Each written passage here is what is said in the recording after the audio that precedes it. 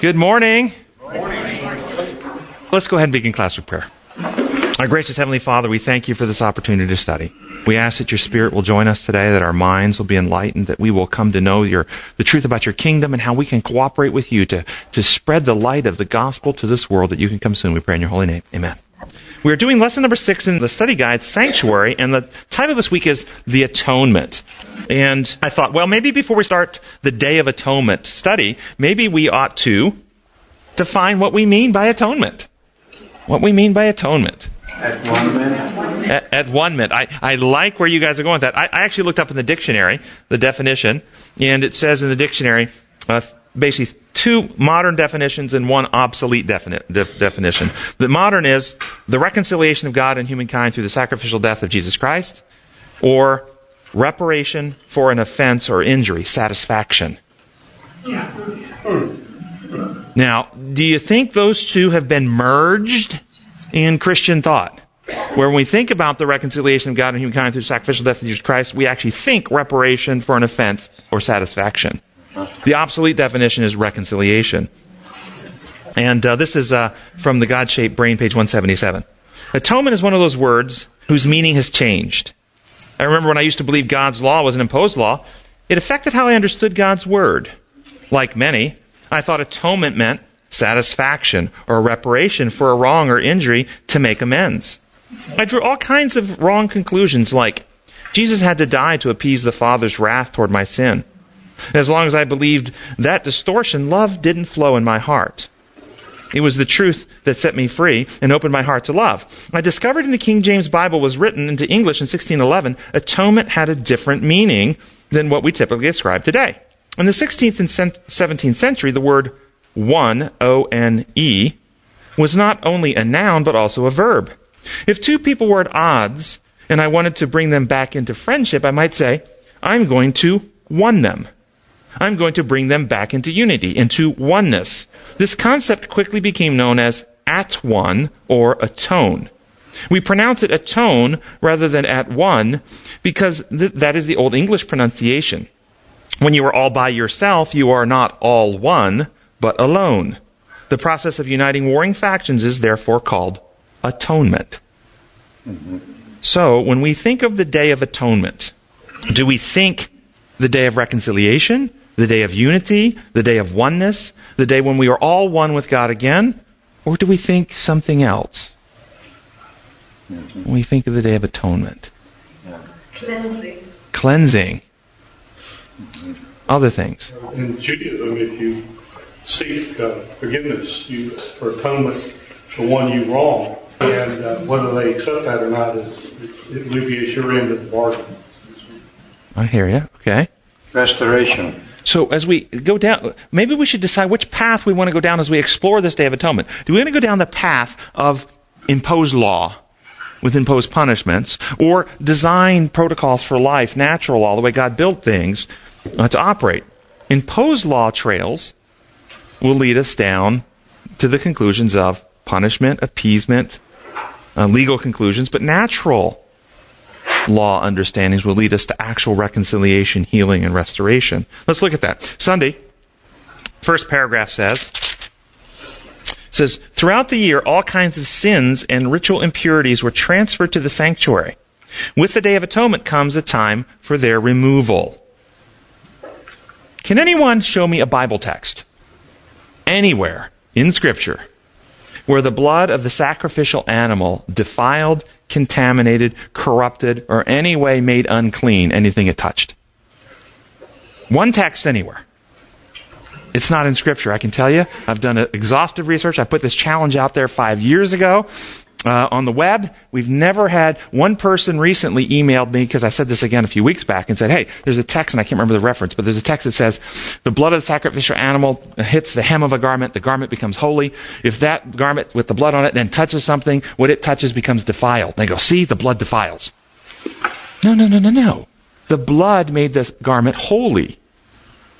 But now if the garment touches something, it defiles. And what it's basically saying is, you and I, if we partake of Jesus Christ, remember he says, unless you eat my flesh or drink my blood, you have no part with me. If we partake of Christ, we can be made holy. But once we're holy, we can't go and make someone else holy. They have to partake of Christ directly. That's all that's saying. So no, the blood doesn't contaminate anything. At least in Scripture, you can't find a text that says that. And if you find one, let me know. But this idea that the blood of the sacrificial animal contaminates the sanctuary is the result of starting down the wrong trail. Going down legal models. The law is broken. We must keep the record of sin in order to have a just punishments meted out. Then we find ourselves with this idea that the blood is contaminating with records of sin that must be then one day investigated, and then a list of punishments must be meted out for those who haven't had the record removed. But can anybody show me a Bible text that teaches this? It's not there. But this idea of what's happening in the Day of Atonement is totally consistent with the healing model. The blood, as Jesus said, is a metaphor. And the Bible says metaphor for life, metaphor for the truth. It cleanses our minds from lies. It cleanses our characters. It transforms us. It rejuvenates. It heals. And it puts us back in harmony with the Father. So during the daily sacrifices, the sin offering of the sinner was confessed on the head of the animal. The sinner, not the priest, cut the throat. The daily priest, not the high priest, took the blood in vessels to the various points through the sanctuary. And this is symbolic of what? What does it symbolize? What are the priests doing? What does it symbolize? Yes? One of our listeners says, according to E.W., the sin was transferred in figure and in fact to the sanctuary. I still have trouble with this. Any help? Yeah, does our listener have a Bible text? That's the question. If you're listening, do you have a Bible text? Because Ellen White said that all of her writings are less to the Bible and should be conformed to the Bible, understood through the Bible. And if we can't find it in the Bible, then we maybe are misunderstanding her writings. So whatever you think you read in her writings, we have to conform it to Scripture. And I can give you many texts that say that. So she also said there's much about the sanctuary and the services that we don't yet know. Yes. And written 130 years ago. Exactly. And there's much yet to learn. Correct. Exactly. So it symbolizes the sharing of the gospel. Yes. They want to know how you understand that quotation from Ellen White. If you look at the quotation, it's Great Controversy, page 417, paragraph 4, I think. And in the paragraph, it says that the blood is representing the life of the sinner. Isn't that what it says? No. 417, yes, it is. This is page 417, paragraph 4. Without the shedding of blood, says the apostle, there is no remission of sin. The life of the flesh is in the blood. The broken law of God demanded the life of the transgressor. The blood representing the forfeited life of the sinner whose guilt the victim bore. Okay? Notice the issue. The blood of the sacrificial animal in this particular context is being alleged to no longer represent the blood of Christ, but the blood of the blood of the sinner. In the earlier part of the paragraph, it says, when the sinner confessed his sins on the head of the innocent victim, the sin was transferred in figure to the innocent victim. So, who's the innocent victim? Jesus. So in the context of the paragraph, the innocent animal is described as representing Christ, but in a moment later, now suddenly the blood of that innocent victim is representing the sinner. I think there's a breakdown there, personally. I think there's an error in progression in thought. Does that mean that we shouldn't have confidence in her wisdom and insight? No, it means that we should take her wisdoms and insights and go to the Scripture and compare them with Scripture and stick with the Scriptures. Remember, Peter was an apostle who had to be corrected by Paul because he was wrong. And how many of us, if Peter came from, the apostle Peter came and told us that we really shouldn't associate with certain members of the uncircumcised group, well, he's the apostle. He spent time with the Lord 3.5 years. He was trained at his feet. He must know. I shouldn't think. I shouldn't ask questions. Let's just do what the apostle said. Apostles are human. Prophets are human. And we have a responsibility. And truth is unfolding. It's progressive. Let's see if we can't go through the rest of the lesson, because I think there's some elements that will really add to this insight that I think will be compelling to us in the direction we're going. Yes? I want to go back to the blood.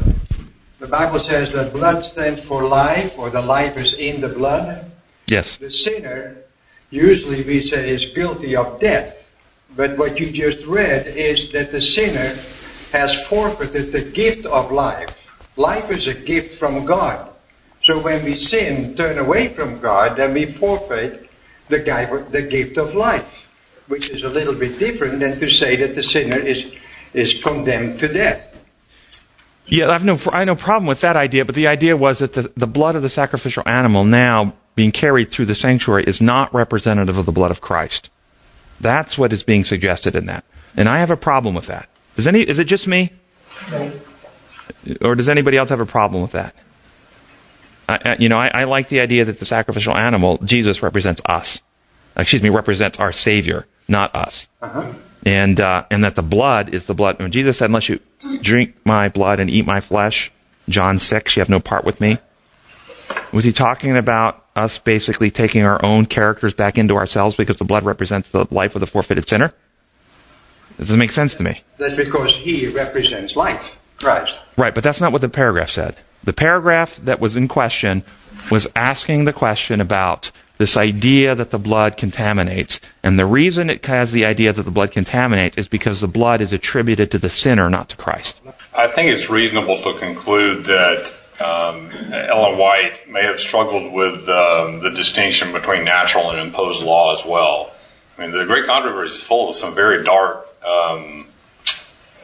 legalistic language. And in that quote that was read said that, the God's law demanded the life of the sinner. And rightly understood, it's absolutely correct. But wrongly understood, it takes you down a completely different path. Yeah, I agree. Let's go back to the lesson. Ministry, the daily priest carrying the blood through the sanctuary is symbolic of, remember the daily priest in their white robe, symbolic of those who are saved. Paul was a vessel. The blood represents the gospel or the saving message that we minister and take to the world. The Day of Atonement, though, is a time in the annual cycle when unity is achieved. The sacrificial goat does not have sin confessed on the head of the sacrificial goat, but yet it's offered as a sin offering. So in the daily, when you came and you were a sinner, and you came, you would confess your sins on the head of the animal. You, the sinner, would cut the throat of the animal. The daily priest would take the blood and minister it at various points. On the Day of Atonement, the goat that was sacrificed by the high priest. No sin was confessed on the head of the goat. Yeah. Yet it's called a sin offering, but no sins confessed on it. What do you think that means? No sin confessed, yet a sin offering. And sacrificed by the high priest, not the sinner. Well, the Day of Atonement is about the work of the high priest. In cleansing, in restoring, in reuniting, in helping people come back to the full oneness of heart, mind, character with God. Consider the various activities. Let's go through these. We can confess our sins, confess our sins to Christ, represented by confessing on the head of the animal. We can accept Jesus and all he has done for us, represented by the blood being applied to the brazen altar. That represents conversion, represented by the blood being applied to the golden altar, representing sanctification, representing eating of the sacrificial animal, representing the continual internalization of Christ into the heart. We can witness the truth and share the gospel. The work of the daily priests and the vessels which carried the blood to the various places was representing that. We can study the Word of God, represented by washing in the laver. We can fellowship together with other believers and study God's Word, represented by every Sabbath the priests in their white robes getting together in the holy place to partake of the showbread. We can experience the work of the Holy Spirit within, represented by the fire on the two altars. We can be united with Christ and empowered by the Holy Spirit to be a light unto the world, represented by the lampstand. But only Jesus can cleanse, can restore, can make us holy, can reunite us, can make us at one with God. Thus, only the high priest burned incense on the altar, the golden altar, representing the character of Christ being reproduced in the heart of those who have been renewed in gold. Gold tried in the fire of the golden altar, our hearts renewed. Only the high priest trimmed the wicks of the lamp, cutting away the dredges and character defects so that we can burn more brightly for him. Only the high priest, Christ, works in our heart. And only the high priest was in the temple officiating and working on the Day of Atonement, representing Christ's work of cleansing the heart from sin, restoring the character of his people into perfection, preparing his bride for his return. Only Christ can do that kind of cleansing. So during the time the high priest is doing his work, the people were fasting and praying, representing their devotion to cooperate with him to experience the cleansing. Leviticus 16 documents this whole procedure and how the day progressed. It starts with the high priest Aaron on the Day of Atonement, first taking a bull that he kills, and he takes the blood of the bull for the sins of himself and his family into the most holy place. And he also has a censer with him, 2 handfuls of incense, and he pours the handfuls of incense on the censer to make a lot of smoke when he goes in to take the blood of the bull, which is a sin offering for him and his family, into the most holy place. And it says that the incense was to be burned while he sprinkles the blood so that it will hide him from the mercy seat. Now, what do you think that means? Interpret the symbols. What do the symbols mean?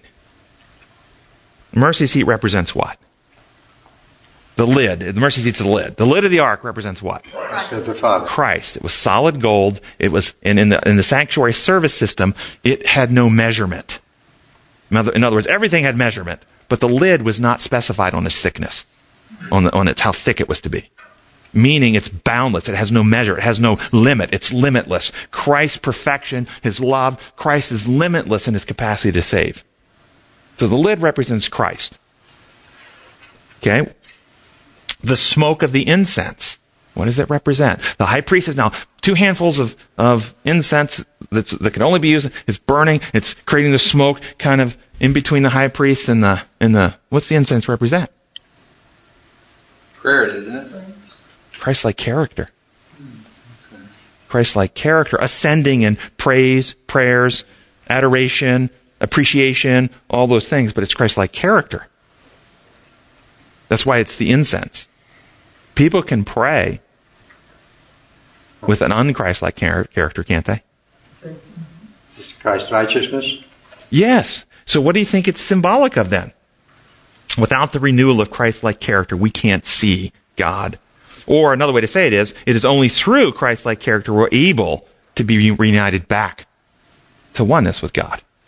That's the mechanism, the means whereby we can come back into his presence through Christ-like character, which is represented by the incense. So that's Aaron going in with the blood of the bull for him as the human being Aaron who's going to work and officiate in the high priest. After the bull for Aaron and his family, then Aaron goes out, has 2 goats that are as alike as they can possibly get. These 2 goats look as identical as they can possibly look. And lots are cast over them. One is chosen as the Lord goat. One is the scapegoat. What do you think it means that why didn't they have one goat perfect and without blemish as all sacrifices, and one goat defective and festering with lesions and sick and gnarly? Why? Because if one's going to represent Satan, right? Why did they do it that way? I mean, he's fungating with sin. Why do they have these 2 that look identical?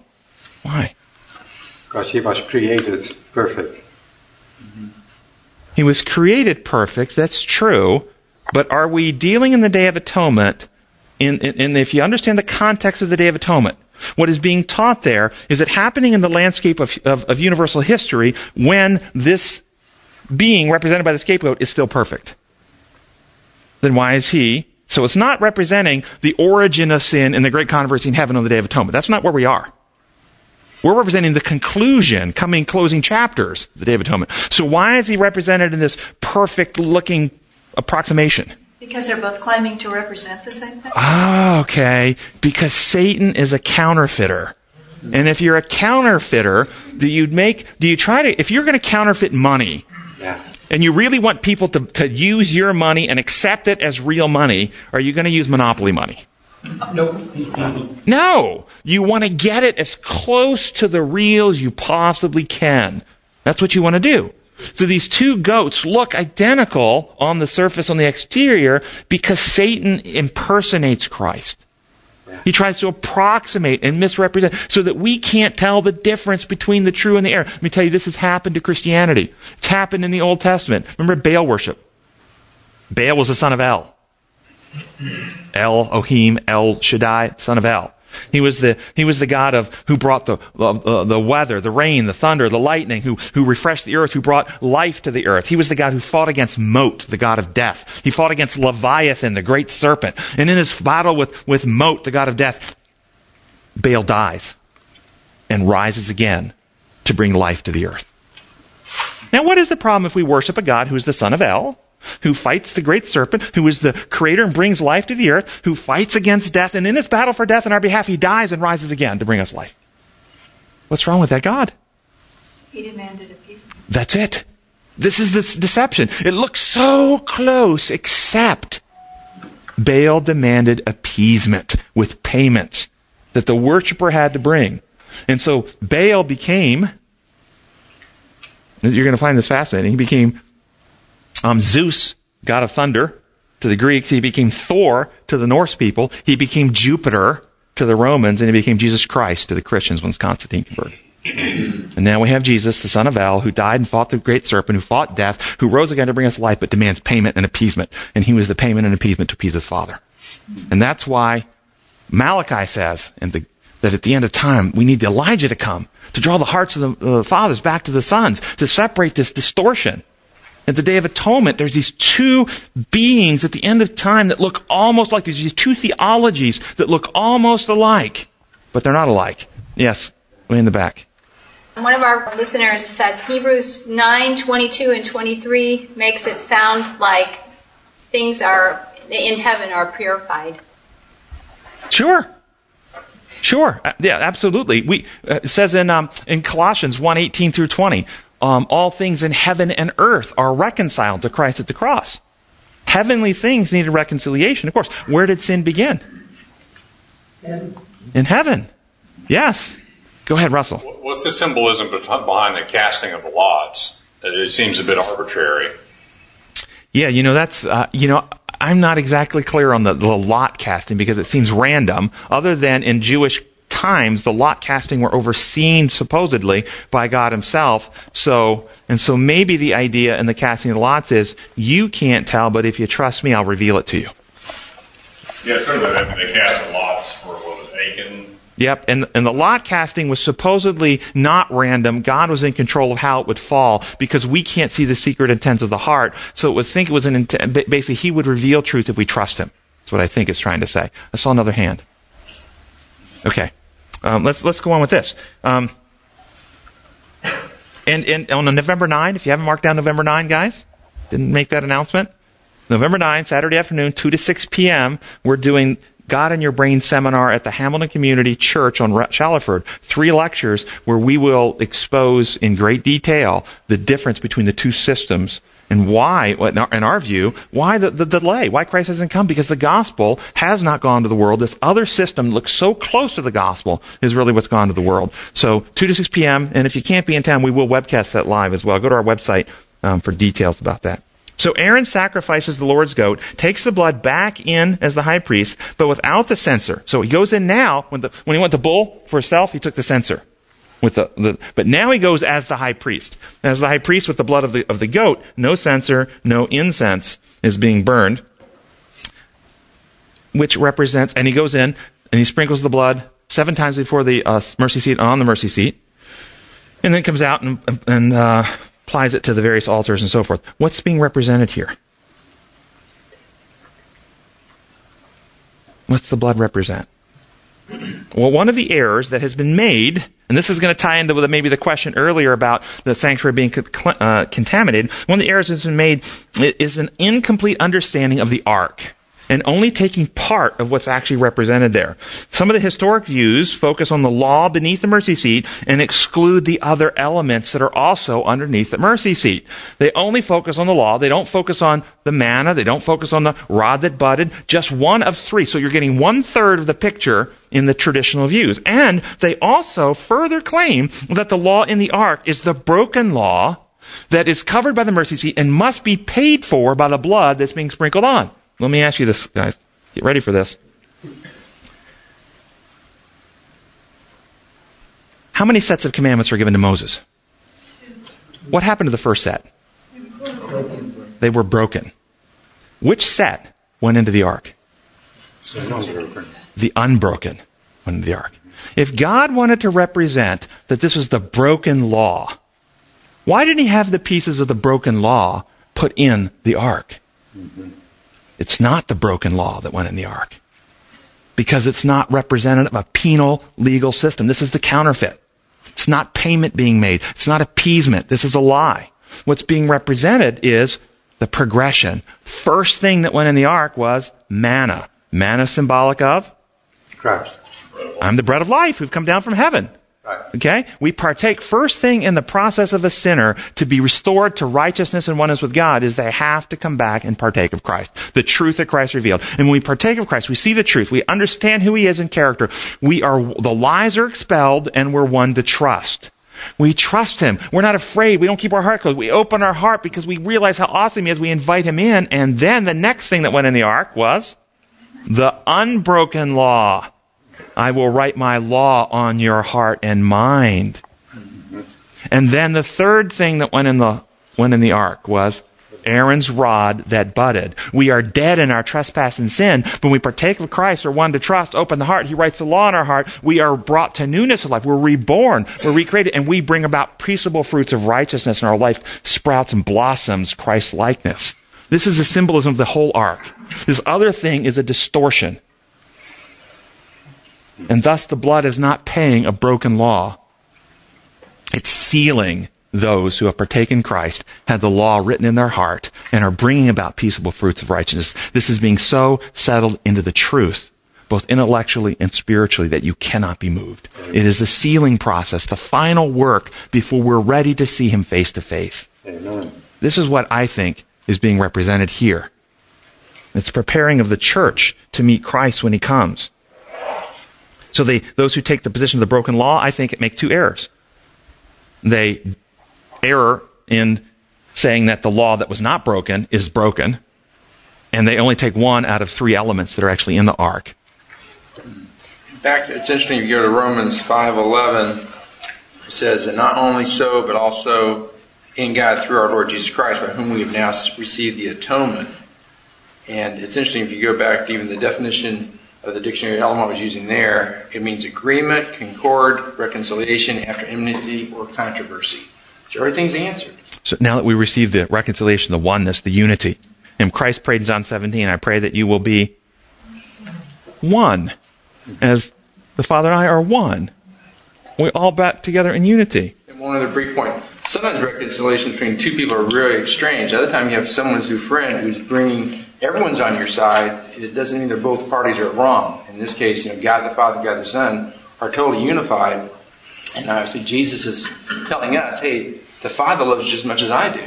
He's not having to convince the Father, please love me, I've died for. So it's, if we see it vertically instead of horizontally, we know God's perfect, Jesus is perfect, we're the imperfect ones, and they both love us. They're crazy about us. That's exactly right. That's exactly right. God was in the Son, reconciling the world unto himself. If God is for us, who can be against us? For God so loved the world, he gave his only begotten Son. I mean, it's right. Christ was God's medium, avenue, conduit, agent to achieve God's goal of healing and restoring us back in unity with him. It was the mechanism God needed to use, if you want to use it, those words, to achieve God's agenda.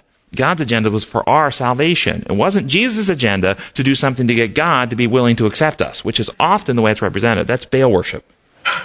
It is. It is. So the mercy seat, the lid covers the ark because when we're united to Christ, his character overwrites our defective character. We get a new heart and right spirit. We're recreated in the inner man. We get the mind of Christ. It's no longer I that live, but Christ lives in me. We have the circumcision of the heart by the Spirit. The lid covers that ark that we've partaken of because we are overwritten with the character of Christ and we're renewed within. Sprinkling of the blood, I think, again, represents the sealing.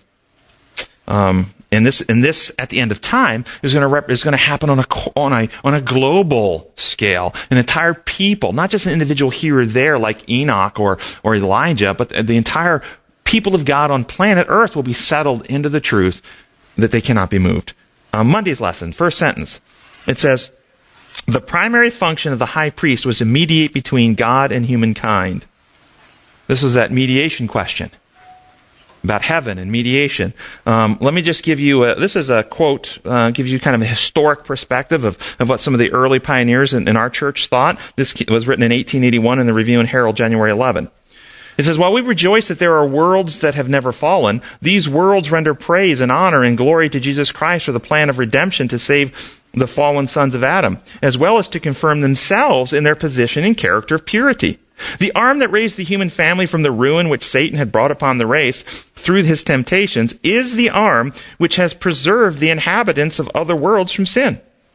Every world throughout immensity engages in the care and support of the Father and the Son, and this care is constantly exercised for fallen humanity. Christ is mediating in behalf of fallen man, and the order of unseen worlds also is preserved by his mediatorial work. Mediation. You say mediation can mean a lot of things. What is mediator? What does a mediator do? In between. Goes in between. The Bible says in 1 Timothy 6:16 that God lives in unapproachable light. Unapproachable. Why is it unapproachable? Because of us. Unapproachable to just sinners or unapproachable to angels? Angels also. So why is it unapproachable? God is infinite. Infinite. I know, and our finite minds have a hard time even conceiving of the idea of infinity. But he's infinite. Can a finite being actually enter into infinity? No. Any finite being, can you enter into infinity? It's not possible. It's beyond our ability. No matter how much we grow in our knowledge, our experience, our perspectives, our wisdom, God's still infinite, we're still finite. God lives in unapproachable light, not just photons, light, truth, knowledge, wisdom, love, joy. He's infinite. We cannot enter into infinity. And so if God wants unity with his creation, even his perfect creation, if he wants the closest intimacy possible, well then if we can't enter into infinity, what will infinity have to do? Right. So there's always one member of the Godhead who's been the go-between, who's left infinity and manifested himself in the form of his creation to have close intimacy. And that member of the Godhead was the mediator, Jesus Christ. He is fully God, pre-existent, but he leaves infinity to come into unity because of the love of God in their heart.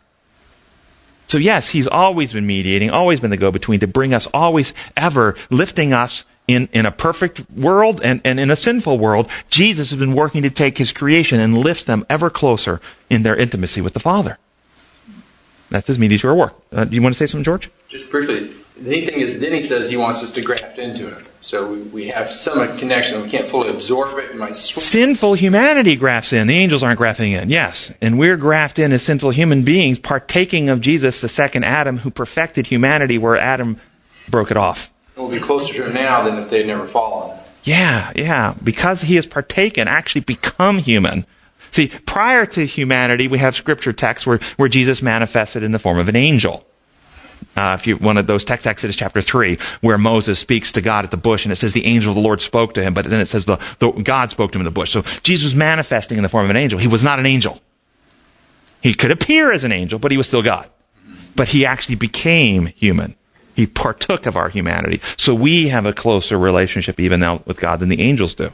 Okay, third paragraph. This is out of a book called Patriarchs and Prophets, page 357. It says, the blood of Christ, while it was to release the repentant sinner from the condemnation of the law, was not to cancel the sin. It would stand on record in the sanctuary until the final atonement. So in the type, the blood of the sin offering removed the sin from the penitent, but it rested in the sanctuary until the day of atonement. How do we understand this? The blood releases the repentant sinner from the condemnation of the law. Why? What releases a tuberculosis patient from the condemnation of the laws of hygiene and health? They can be released from that condemnation, but what will it require to release them from that condemnation? Conformity with the laws of hygiene and health. healing, curing, conformity. So think it through. The blood of Christ releases us from the condemnation of the law because what's it do to us? It transforms us. It heals us. It renews us. It rebuilds us. It recreates us. We have the law written on the heart and mind. We're in harmony. We're not condemned because we're well. We're whole. We're restored. We're rejuvenated. You see, this is the healing model. The other model is, well, it pays the penalty. That's why Jesus said, unless you eat my flesh and drink my blood, he's talking an application within. We actually receive a new heart. Blood applied to the heart. It's curing and restorative. The life of Jesus doesn't cancel, however, when we come to Christ, accept him as our Savior, have that new heart born within, regenerated within. That process doesn't erase history. The reality of his historical facts are still true. David murdered Uriah and stole Bathsheba.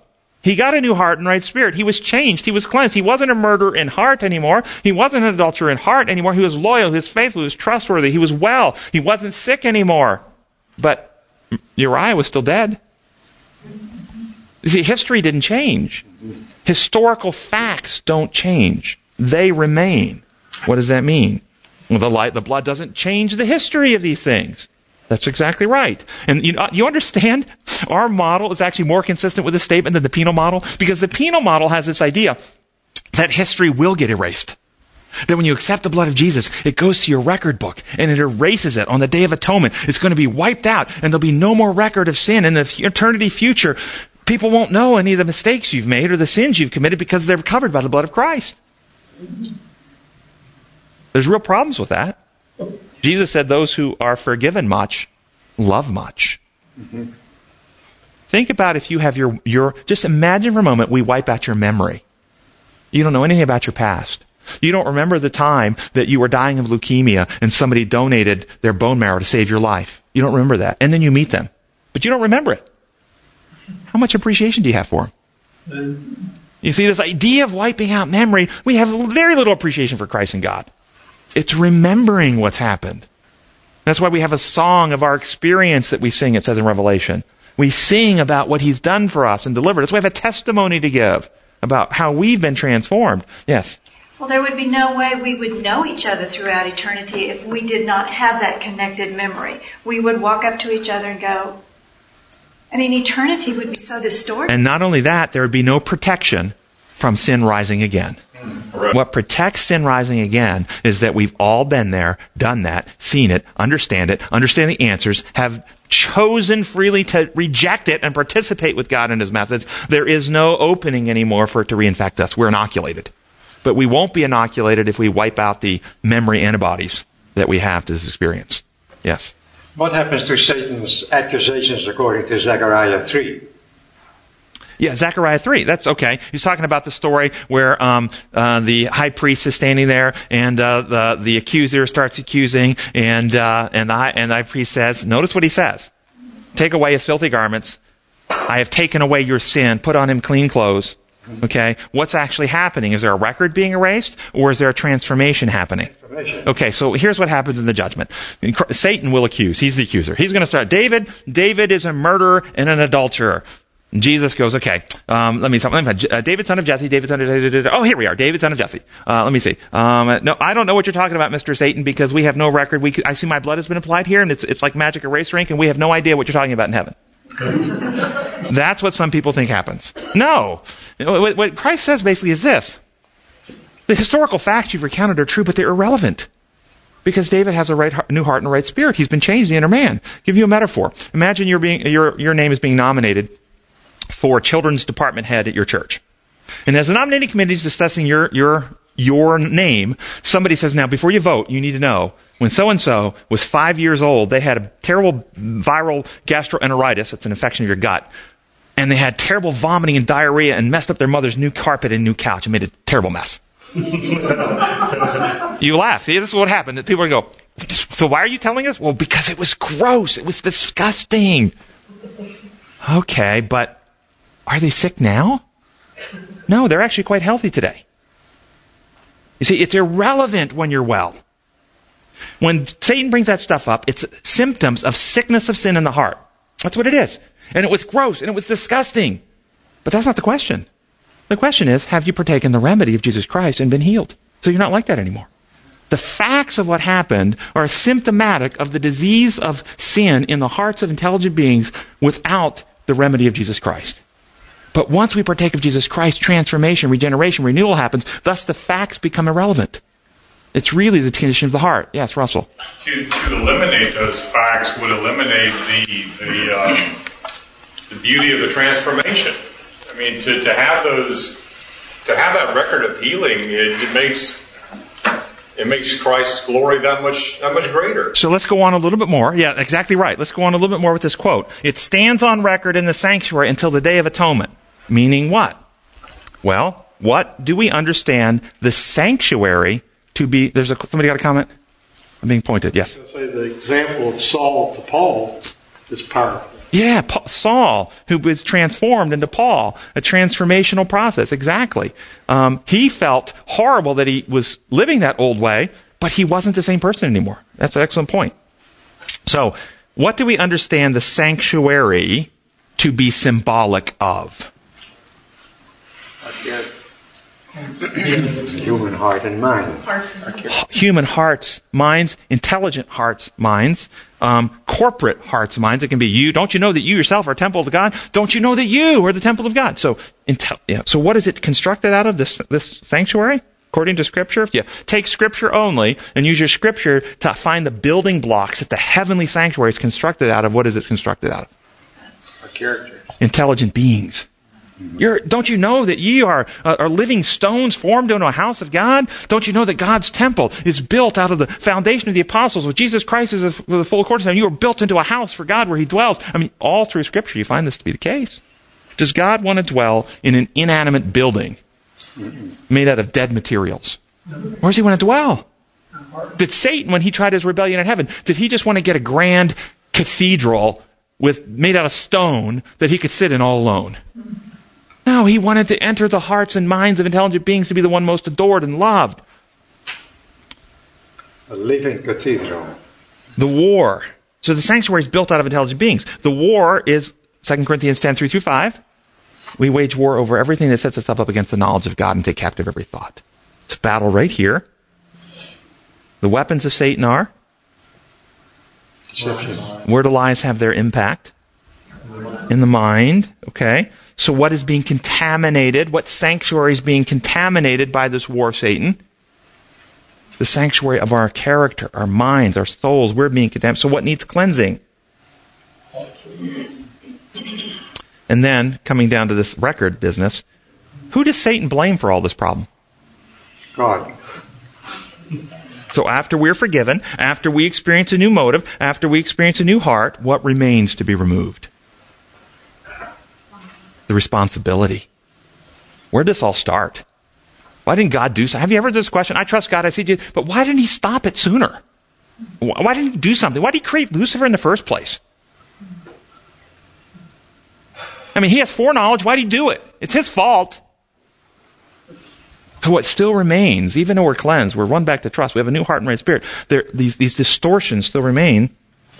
And this responsibility is what's happening on the Day of Atonement. That blood is settling us into the truth, that we can't be moved on the ark. And it's also the people who have been progressing with God applied to the golden altar. And the people who are just converted at the end also apply to the brazen altar. And then the hands are placed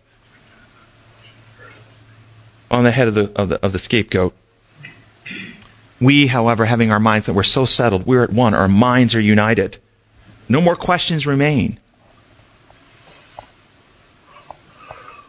The record of the history of sin stands because God doesn't erase history. But we have renewed hearts and minds. And throughout all eternity future, that record of history will remain in our minds and bring us joy as we appreciate what we've been delivered from. The Tuesday's lesson, third paragraph. We're going to jump on the goat here. It says the ritual of the live goat was the rite of elimination that accomplished the final disposition of sin. Sin would be brought upon the one responsible for it in the first place and then carried away from the people forever. Atonement was made upon it in a punitive sense. as the goat carried the ultimate responsibility for sin. You notice they gave a text, Leviticus 16:11, to reference this idea of punitive sense. I'm going to read to you Leviticus 16:11. They reference it, but they don't quote it. But the goat chosen by Lot as the scapegoat shall be presented alive before the Lord to be used for making atonement by sending it into the desert as a scapegoat. Do you hear anything punitive there? The goat, after sin will be put out, will be beaten with a stick until it dies. No.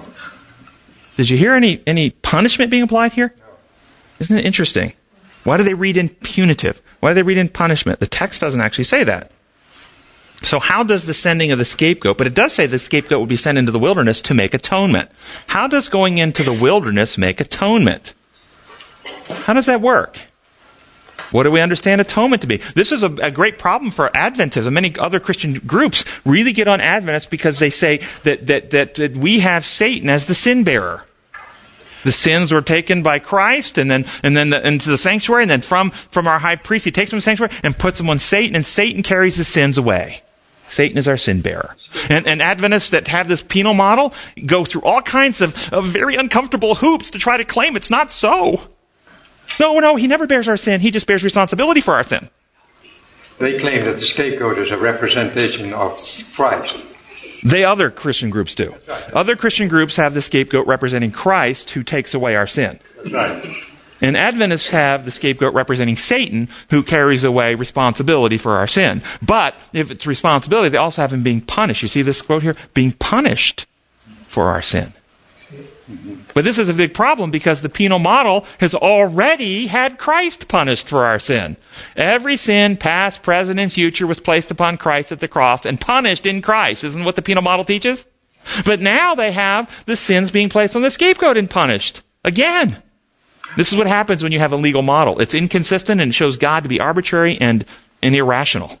Yes? The solution for that too. They say Satan is made responsible for deceiving us into sin. And that's what he's punished for. That's in Anderson's book. Yeah, I know. Andreas' book. But the healing model, I think, can bring harmony to understanding all these things. Hey, Tim, one thing here. Yes. I think this text, really the window text, reveals that ultimately the scapegoat is set apart. And if you're not at one moment with God, he is source of life. And if you don't want life, you do go in the wilderness. And the goat might live for a while out there, but it's not going to survive for generations. It's going to die because it's choosing solitary confinement. In the end, the sinners do choose death. They don't want life anymore. So George is bringing up a good point. The scapegoat was not executed. Right. The scapegoat was not killed. The scapegoat was let go to reap what happened when you're abandoned and let go by the source of life.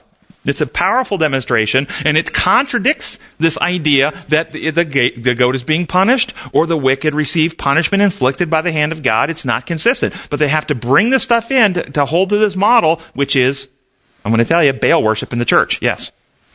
A thought I just had was maybe this scapegoat is symbolic of how once reality is made known and all the universe sees truth, the only thing left for Satan is to go into the wilderness without anybody else to talk to. Beautifully said, Carla. Beautifully said. You see, the problem of sin is deviation from God's design, if that's the problem. And at the root are lies and selfishness. If that problem infects humans and results in humans operating deviant from God's design, therefore we're in a terminal state, the solution being the truth, which displaces lies, restores trust, and receipt of Christ-like character renewed within, okay? Then we can understand how all these elements work. The blood represents the truth, which is being applied to the head of the goat. The truth about what? Placing the hands on the head of the scapegoat. Confessing sins on the head of the scapegoat. What is it saying? It's removal of the lies from the minds of intelligent beings. And putting those lies back. You're the liar. No, you lied. God is good. You lied. And that's what this symbolically says, is that this distortions that we've held about God in our minds that cause us distress and alienation and so forth are now removed. The truth about God is in our minds. The truth of who Satan is. We see him for what he is, as you're saying. And I'm going to give you a Bible text that's going to point this out. We see The truth about God, about Jesus, the origin of sin, how sin infected us, the damage that sin has caused. We see the truth about Satan and his character. All the responsibility then is resting back in our minds. The minds of the intelligentsia of the universe have it clear finally and see Satan for who he really is. He's held accountable in the minds of the intelligent being, not God. God is fully vindicated. So going out into the wilderness then represents the going out of existence. Out of existence. He and his lies never again infect the people of God. That's 1,000 years. More than that. The end of the 1,000 years, eternity. He and his lies never infect the people of God again. So we see this described in Isaiah chapter 14, 12 through 17. How have you fallen from heaven, O morning star, son of the dawn? How have you been cast down to the earth, you who once laid low the nations? You said in your heart, I will ascend to heaven. I will raise my throne above the stars of God. I will sit enthroned on the mount of the assembly, the utmost heights of the sacred mountain. I will ascend above the tops of the clouds. I will make myself like the Most High. But you are brought down to the grave, to the depths of the pits. Now notice the next two verses. Those who see you stare at you.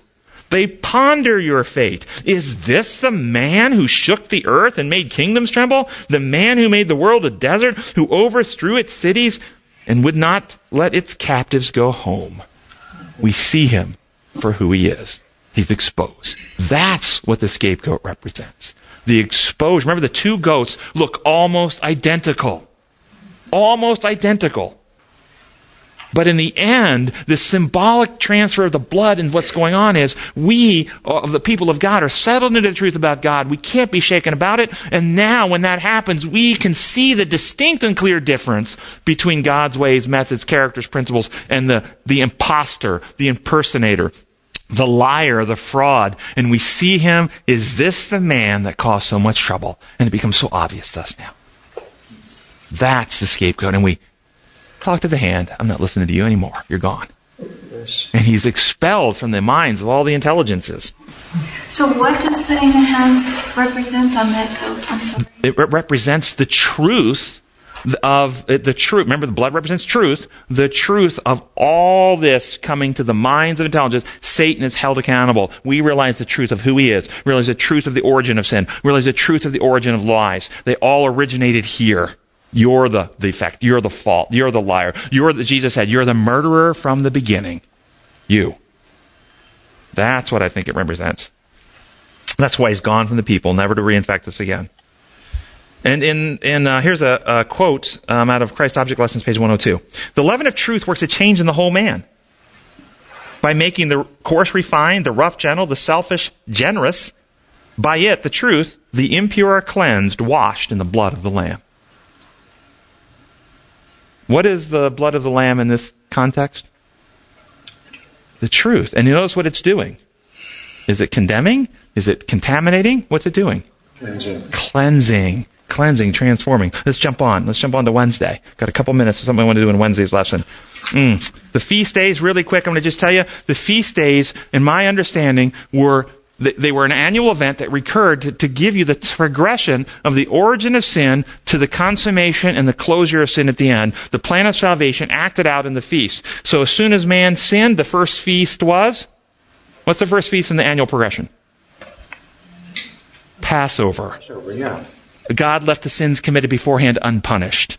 God passed over the sin of Adam and Eve. He, in his grace, it says in Romans 3:25, he did not allow the full consequences come to bear. And immediately after Passover, that same evening, Passover and right now, unleavened bread. We partake of the unleavened bread. What's the unleavened bread represent? Righteousness. Christ. He passes over and is nurturing us already back to health. He's providing the truth that represented in Jesus Christ, the unleavened bread that we have to partake of. And then after that comes the Feast of Weeks.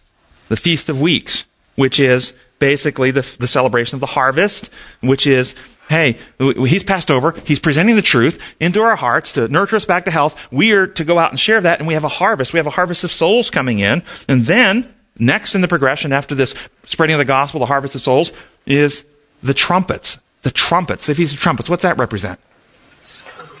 It's calling us. Prepare. Hey, wake up. It's like to wake up the people out of their sleep. Prepare. Some great major event is about to happen. And guess what that event is? The next feast? Atonement. The day we're going to be settled, we're going to be sealed, we're going to be healed, we're going to be cured, we're going to be back into one with God. And then what follows the atonement? The Feast of Tabernacles. We spend, after atonement, after we're reconciled, healed, restored, He comes again, we tabernacle for eternity. We're back in our Eden home. That's why they went out and built bowls and they lived in the Feast of Tabernacles in those bowls, symbolic of being back in Eden. We're back home again. This is what the progression symbolizes each year. So, Day of Atonement, Daniel 8:14, 2300 days the sanctuary will be cleansed. Just prior to Daniel 8:14, the Bible points out that out of one of the horns that made up the division of Greece would come a little horn. Out of one of the horns that made up the division of Greece would come a little horn and would defile the sanctuary. How did this little horn defile the sanctuary in heaven after the fall of Greece? Greece has fallen, so it's sometime hundreds of years after, it happens after Christ. This horn comes up after Christ. How did this little horn contaminate the sanctuary in heaven?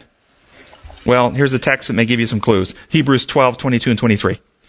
But you have come to Mount Zion, to the heavenly Jerusalem, the city of the living God. You have come to thousands upon thousands of angels in joyful assembly, to the church of the firstborn, whose names are written in heaven. Whose names are written in heaven. Notice the church has its membership registered in heaven. Satan defiles the sanctuary by defiling the characters of the people who claim to be Christians. Our names are registered in heaven, and as we partake of satanic methods and distortion to God's character, we are defiled, our hearts and minds. That's what's defiled in the heavenly sanctuary. And you can get this, 2 Thessalonians 2:3 and 4. Don't let anyone deceive you in any way, for the day will not come until the rebellion occurs and the man of lawlessness is revealed, the man doomed to destruction. This is the same little horn power, same power. He will oppose and will exalt himself over everything that is called God or is worshipped, so that he sets himself up in God's temple, proclaiming himself to be God. Now, did this little horn power, this was written after Christ's death and resurrection, did this man of sin that is talked about here, did he zoom up in a cloud into heaven, knock Jesus off his throne in heaven, sit down up there and proclaim himself to be God? Is that what happened? No. This is not that physical reality in heaven. This is the temple of the mind, the spirit temple. This power set himself up in people's minds to be worshipped instead of the truth about God. And the temple became contaminated, and thus the temple where the Spirit dwells needs to be cleansed of these lies. It's the same power. And I don't have time to go into it, but come on November 9, and we'll take you through some more history about how this power infected Christianity and the distortions about Christianity, and we'll cascade through the different views, and you'll see very, very clearly how the Christian church, regardless of denomination, it's not a denomination issue, has had these distortions about God alter how we see Him and has infected us, and we have failed to take the gospel to the world. Let me give you a couple of closing quotes. This is Malachi chapter 3, starting in 1. To see, I will send my messenger who will prepare the way for me. Then suddenly the Lord you are seeking will come to His temple. The messenger of the covenant you desire will come. But who can endure the day of His coming? Who can stand when He appears? For He will be like a refiner's fire, a launderer's soap. He will sit as a refiner and purifier of silver. He will purify the Levites and make them like gold and silver. Notice He's coming to His temple to cleanse something, and the Scripture says He's going to cleanse the record books. No. He's going to cleanse the Levites. Those are the people, the priesthood of believers. He's cleansing our hearts and minds. That's what He's saying. And this is out of Maranatha for those who value what Ellen White said at the founding of our church. She said, the coming of Christ as our high priest to the most holy place for the cleansing of the sanctuary brought to view in Daniel 8:14, the coming of the Son of Man to the Ancient of Days presented in Daniel 7:13, and the coming of the Lord to His temple foretold by Malachi that I just read are descriptions of the same event. And Malachi makes it clear that event is the cleansing of the people on earth. We've got a lot of rethinking to do. It's a transformation. God is waiting for a people who, it says in 1 John, when he comes, we will see him face to face, for we shall be like him. He's waiting for a people who have been transformed to be like him so he can reveal himself and we can stand in his presence. He's wanting to cleanse us. But as long as we have removed it from earth, God is not working in our hearts and minds. He's not cleansing the spirit temple. He's up in heaven working in a secret room with lots of smoke, looking at record books, trying to erase record books and have decision what should be erased and what shouldn't be. We are not being cleansed. That's right. Yeah. Our gracious Heavenly Father, we thank you so much that you long in your heart for us to come home. Lord, we realize that there's a lot of distortions that have been taught through the years. We've been affected by those. We humble ourselves now. We know we're finite. You're infinite. We ask for your Spirit to come enlighten our minds, draw us back to your kingdom of love, that we can understand your methods and principles. Give us the ability to share these truths effectively with others, because, Lord, we really want you to come, but we know there's a work to do. There's people who have not heard this good news, people who are curable in spirit and mind and character, who haven't yet partaken of the remedy you've provided. Enable us to know how to present that remedy, and may the doors of communication open, that you may come soon. And Lord, we also had a prayer request for Evelyn Lohman, who is going to be going to some surgery this week. We ask that you will be with her and be with the surgeons. May she come through this without any difficulty, and I pray that you will guide the healthcare team, that she will do well. We pray in your holy name. Amen.